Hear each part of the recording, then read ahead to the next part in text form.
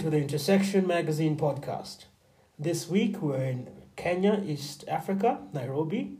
And after attending the East Africa Com, one of my friends that actually is in the tech and innovation space suggested that I meet Felix Macharia. Now, Felix Macharia is actually the man behind Kotani Pay.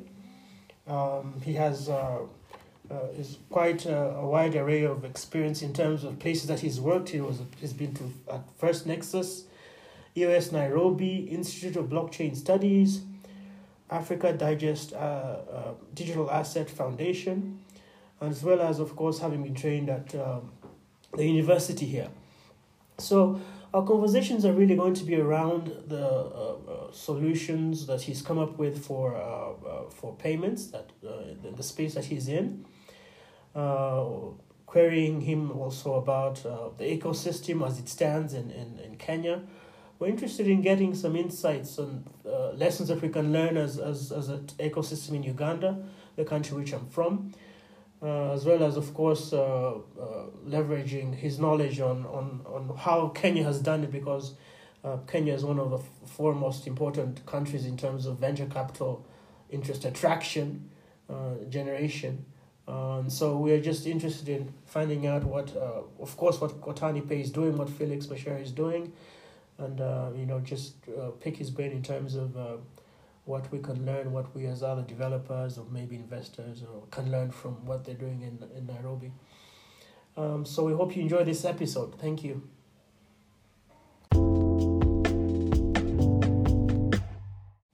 So Felix, tell us a bit about Kotani Pay. What are you guys up to? What do you do? What problems have you identified? What are you solving for? Give us the whole enchilada. Yeah. And, thank you for the invite, Nicholas. So I lead the team at Kotani Pay, where we are building a technology stack that connects blockchain protocols, dApps, and fintechs on one side to local payment channels. Okay. So we're very much focused on the problem of onboarding users to the new web. It's Web3, it's known as Web3. Okay. But basically our current internet is transitioning to a model where it's more decentralized, where ownership belongs to the people who are creating value on it. And our focus is on how Africans, including even Africans who don't have smartphones, can transition to this new type of internet. Okay. You mentioned several interesting ideas. Of course, you said Web3. Yeah. Tell us a little bit more about what's different. How many iterations? You want to call them iterations? Have we had of the web? Yeah. And what makes Web3 interesting, and why should we be involved? Yeah. So there've been three main ones. The first one was static pages back in the 1999 and early 2000s. So basically, just had a page where you will post whatever it is that you do, Amazon, blah, blah, blah. We do this, we sell this, and then somebody will contact you offline. And then we had Web 2, which was more of the interactive web, where I could not only post to my users could post back to me. And that then created this whole boom that we saw with social media and the sharing economy. So Airbnb, Uber was sort of like birthed out of that. Okay. And then finally we have what we're calling Web3, which is we realized along the way that we are creating so much value on Web2, but the value only goes to a few owners. Okay. So basically the people behind these companies, they end up being obscenely rich. We keep on talking about income inequality. We keep on talking about ownership of that data. Like they own our data, they sell our data, we are the product. And so Web3 is how can we use blockchain infrastructure, which was initially actually meant to disrupt the financial system, to distribute ownership to the people creating value on these platforms. Okay. I also I'm curious because of looking at your past employment history. What have some of these past places that you've been? What do they inform in terms of your current level of skill right now? What you're solving for? I'm curious. Like First Nexus, what did you learn there? What were you doing for First Nexus, EOS Nairobi? I'm interested also in like your time at the Institute of Blockchain Studies. What were you learning there? Yeah. So at Fast Nexus, we were really just focused on fourth industrial revolution technologies, right? So this was back in 2016. There was a lot of writing and research into how these technologies are accelerating and converging. So, if you go back in time, we're probably talking about steam engines in the second industrial revolution, talking about the first industrial revolution and so on. But like the fourth industrial revolution was bringing in blockchain, AI, robotics, IoT, and all these technologies that people are building on today. And these technologies are not only developing and accelerating, they're also converging with each other, right? And so that was what we were focused on, and we were looking at how can we use these new technologies to build tools of wealth creation on the continent. Of course, it was very clear to us at the time that the winner in among a good starting place, at least for us here on the continent, was blockchain. And the reason for that is it's a permissionless technology, right? So for me to do any AI stuff, I need to have like a lot of data. I need to feed this data to algorithms. I need basically a lot of computing power, and it's not a great start. It's not an easy starting point for startups. Perhaps that has become easier over time. But with blockchain, you could start today. You could download a wallet, you could participate in a community, you could engage with other people around the world. And so it was a very easy place to start. And therefore, I transitioned from Fast Nexus to the Institute of Blockchain Studies, where I was a researcher, right? So I was checking out how is blockchain being implemented, at least on the continent, around 2017. We had an ICO boom, and we had, I think, Bitcoin getting to $20,000 for the first time. And at that point, it was very clear to us that there were limitations to proof of work as a technology, and the things that are coming up called proof of stake blockchains. The first one being EOS, which is a decentralized proof of stake blockchain.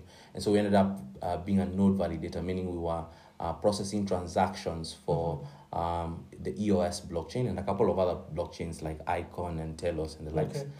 And that taught us a lot about the inner workings of blockchains.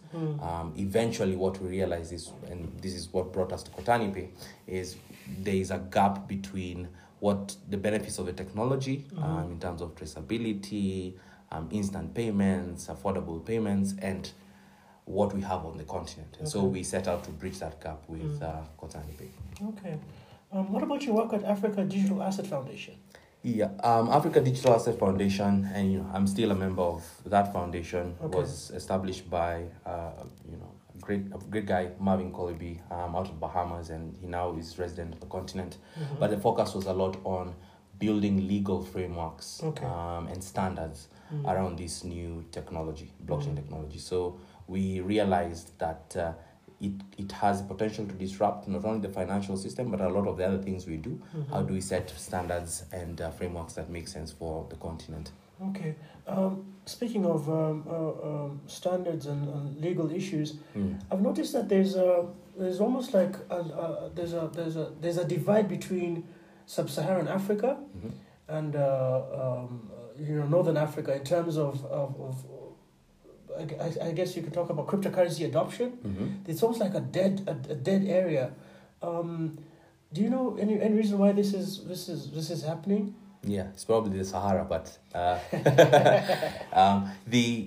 what happened is, I think the North African countries tend not to be democracies in that sense, right? So the kind of approach they took towards cryptocurrencies was more of ban cryptocurrencies.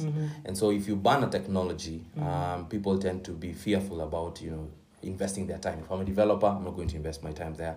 If I'm an investor, I'm not going to invest my time there. And so you find that what we're getting now from North Africa is a lot of AI startups. So it's very possible that North Africa, Egypt, and other countries, I think you saw the Tunisian AI startup that was acquired, will end up being leaders in, the AI side of things. For the rest of sub-Saharan Africa, we had issues with our financial system.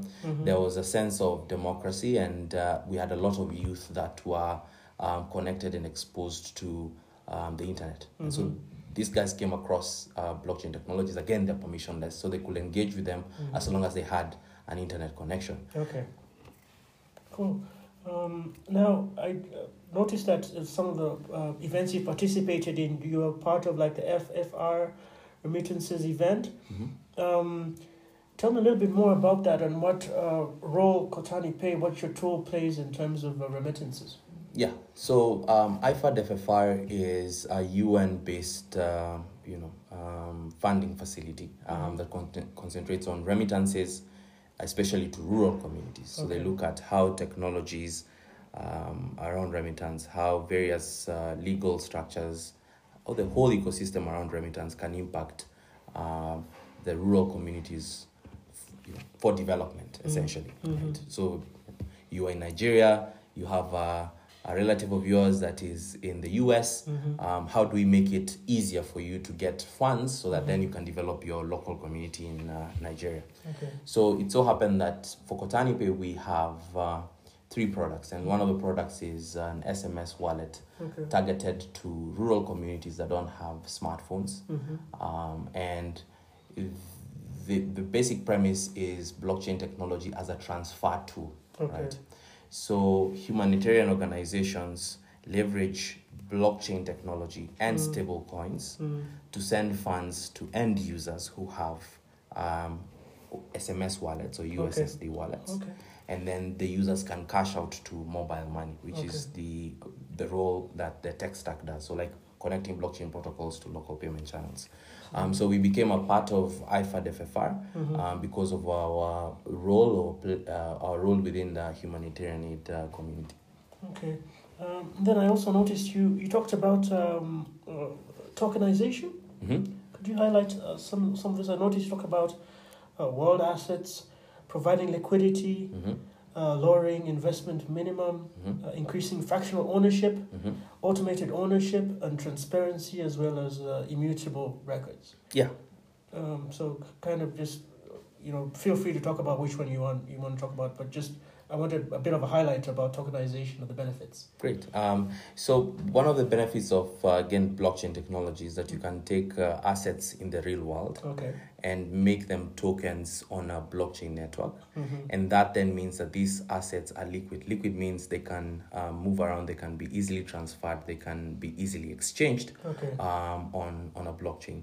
The most successful one has been the tokenization of US dollars. And the reason for this, I think, is the US dollar is the reserve currency of the world. It's used in most trade finance transactions, but its availability is it's low in most countries. So like in Kenya right now, we are facing a USD shortage, and creates all kinds of problems. You can't import medicines, you can't import raw materials, you can't do all these things.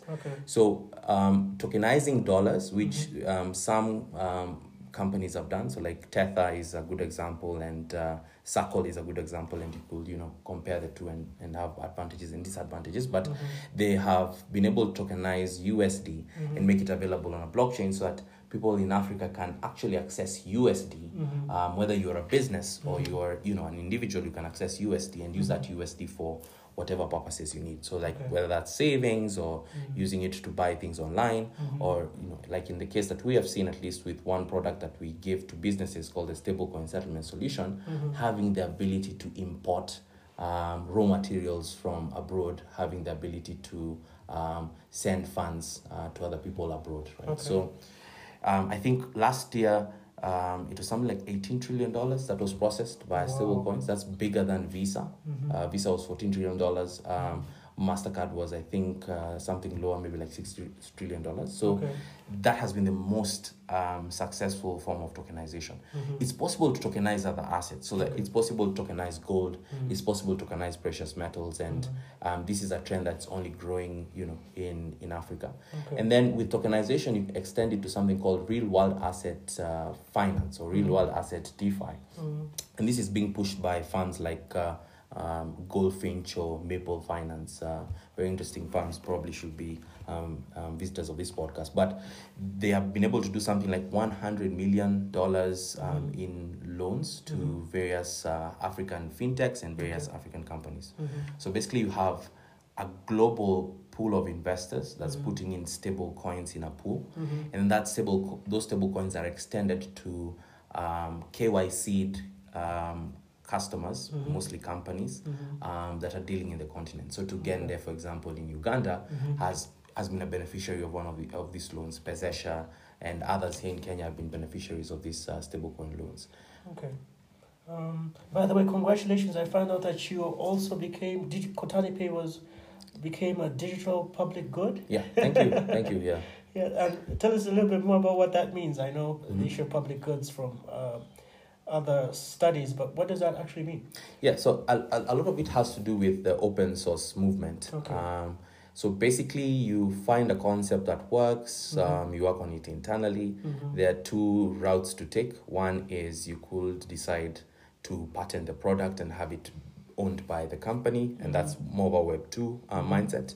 The other one is to open source it and let people build on it, and that's more of a Web 3 mindset. Okay. So we're part of the UNICEF Crypto Innovation Fund.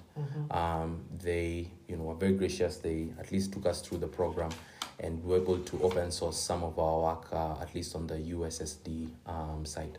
Okay. I'm also wondering about just today actually I was reading through I think it was Twitter, and apparently the Chinese yuan has overtaken the dollar in terms of usage for cross-border payments. What implications do you think this has? Some people are even talking about the dollar being replaced as a central world currency. What are the dynamics? What's going on? And how does that play into the cryptocurrency environment? Yeah. So we live in a world today that's post Bretton Woods. So after the Second World War, there was a world order that was established where the US dollar was the reserve currency of the world, and all countries decided to at least in one way or another, peg themselves to the US dollar. And that's why we transact through the US dollar. Over time, because of the political aspects, the weaponization of the US dollar, the massive printing by the Federal Reserve Bank, a lot of people have felt like this dependence on the dollar is limiting their growth it's limiting the growth of their economies.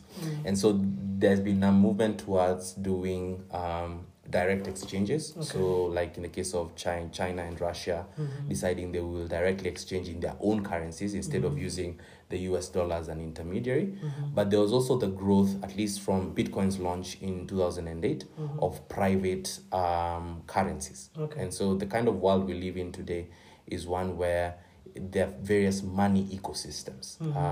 The cryptocurrency world, for example, has $1 trillion that's locked in that world.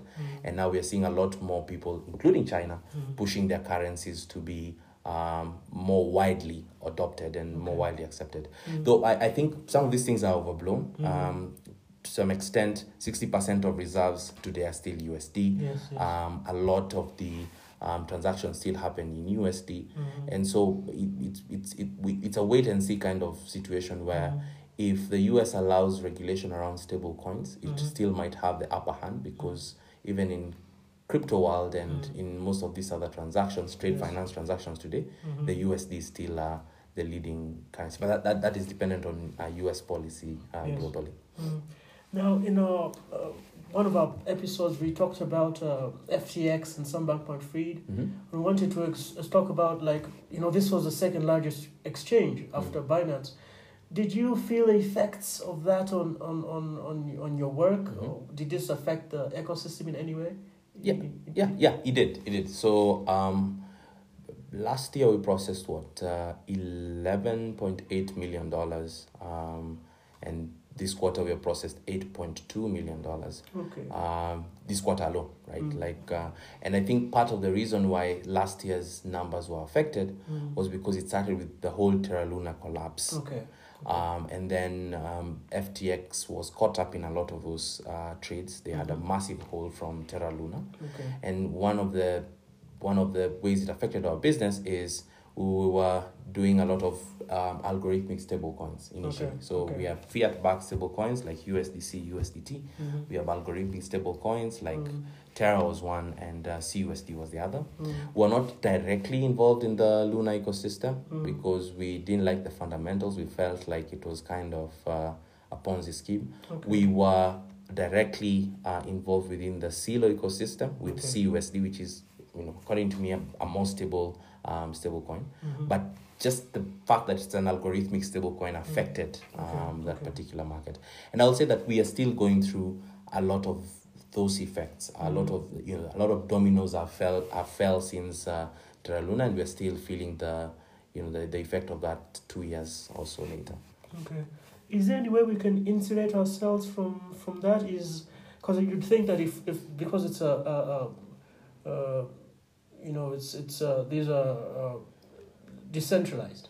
That am I asking the right question here? No. You. So I think in the case of FTX, it was centralized, right? Because it's an exchange owned by Sam Bankman-Fried and his friends, and you're fully trusting Sam Bankman-Fried and his friends. I think if anything, it has proven that model to be, flawed.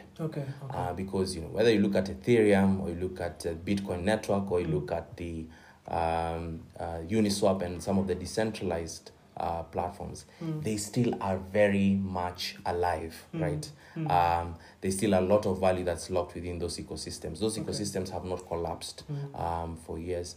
So we had these centralized entities that came into the blockchain and crypto ecosystem and took up all the oxygen from the room. So they're talking about FTX, centralized, Celsius, centralized. Terra Luna, to some extent, you'll argue, is decentralized, but it was really centralized around Doc One and his friends. And so and this brings me to that thing of regulation, which is like, if you want to be a centralized entity offering these assets, you need to be regulated. I totally agree with what is happening now in terms of I find a lot of people are complaining about the SEC regulating crypto entities, but some of these crypto entities are just like centralized entities in the crypto ecosystem, and they're the biggest causes of risk to consumers and to the financial system. So they need to be definitely regulated. Thank you very much. I think we've covered quite a lot of ground in terms of what Kotani Pay does. Of course, also talking about some of the experiences that you've had and building on the knowledge that you had in your previous workplaces. We've also talked about the fourth industrial revolution. We've covered blockchain technology. We've covered tokenization, opportunities for remittances and Kotani's role in that. Then, of course, the services that you provide. Now, in terms of people trying to, is there possibilities, for example, for people to get a stake in Kotani Pay? Is there opportunity for partnerships? Yeah. Okay. Yeah, there are definitely opportunities for partnerships. So we contribute broadly to the ecosystem. So whether it's for developers, we work a lot with developers on our various APIs, but also just like a general contribution towards. So like one of the things we are doing in Kenya, and maybe we'll extend this to the rest of Africa if it works well here, is we want to establish a DAO, a decentralized autonomous organization owned by a community of developers. We will seed that DAO with some funds, and the focus will really be on blockchain development, because I believe like the way to transform Africa is through the skills of African youth. So we will focus a lot on blockchain development. There might be some aspects of AI as well, AI development and funding some of those developments. We work broadly with news outlets and other people who are trying to get the word out, because I think it's important for people to understand the technology and differentiate it from scams, whether it's the Bitcoin mining scams that are in Africa or the other centralized entities that are bad actors within the ecosystem. Okay. And finally, we also partner with organizations. So if you're an organization that's looking for USD or USD equivalents, we can provide that through some of our products. Okay. If you're a Web3 company looking to launch in Africa, we can definitely help you with our API. And if you're a humanitarian organization looking to disburse funds via stablecoins, we can do that through our USSD solution. Okay, thank you very much.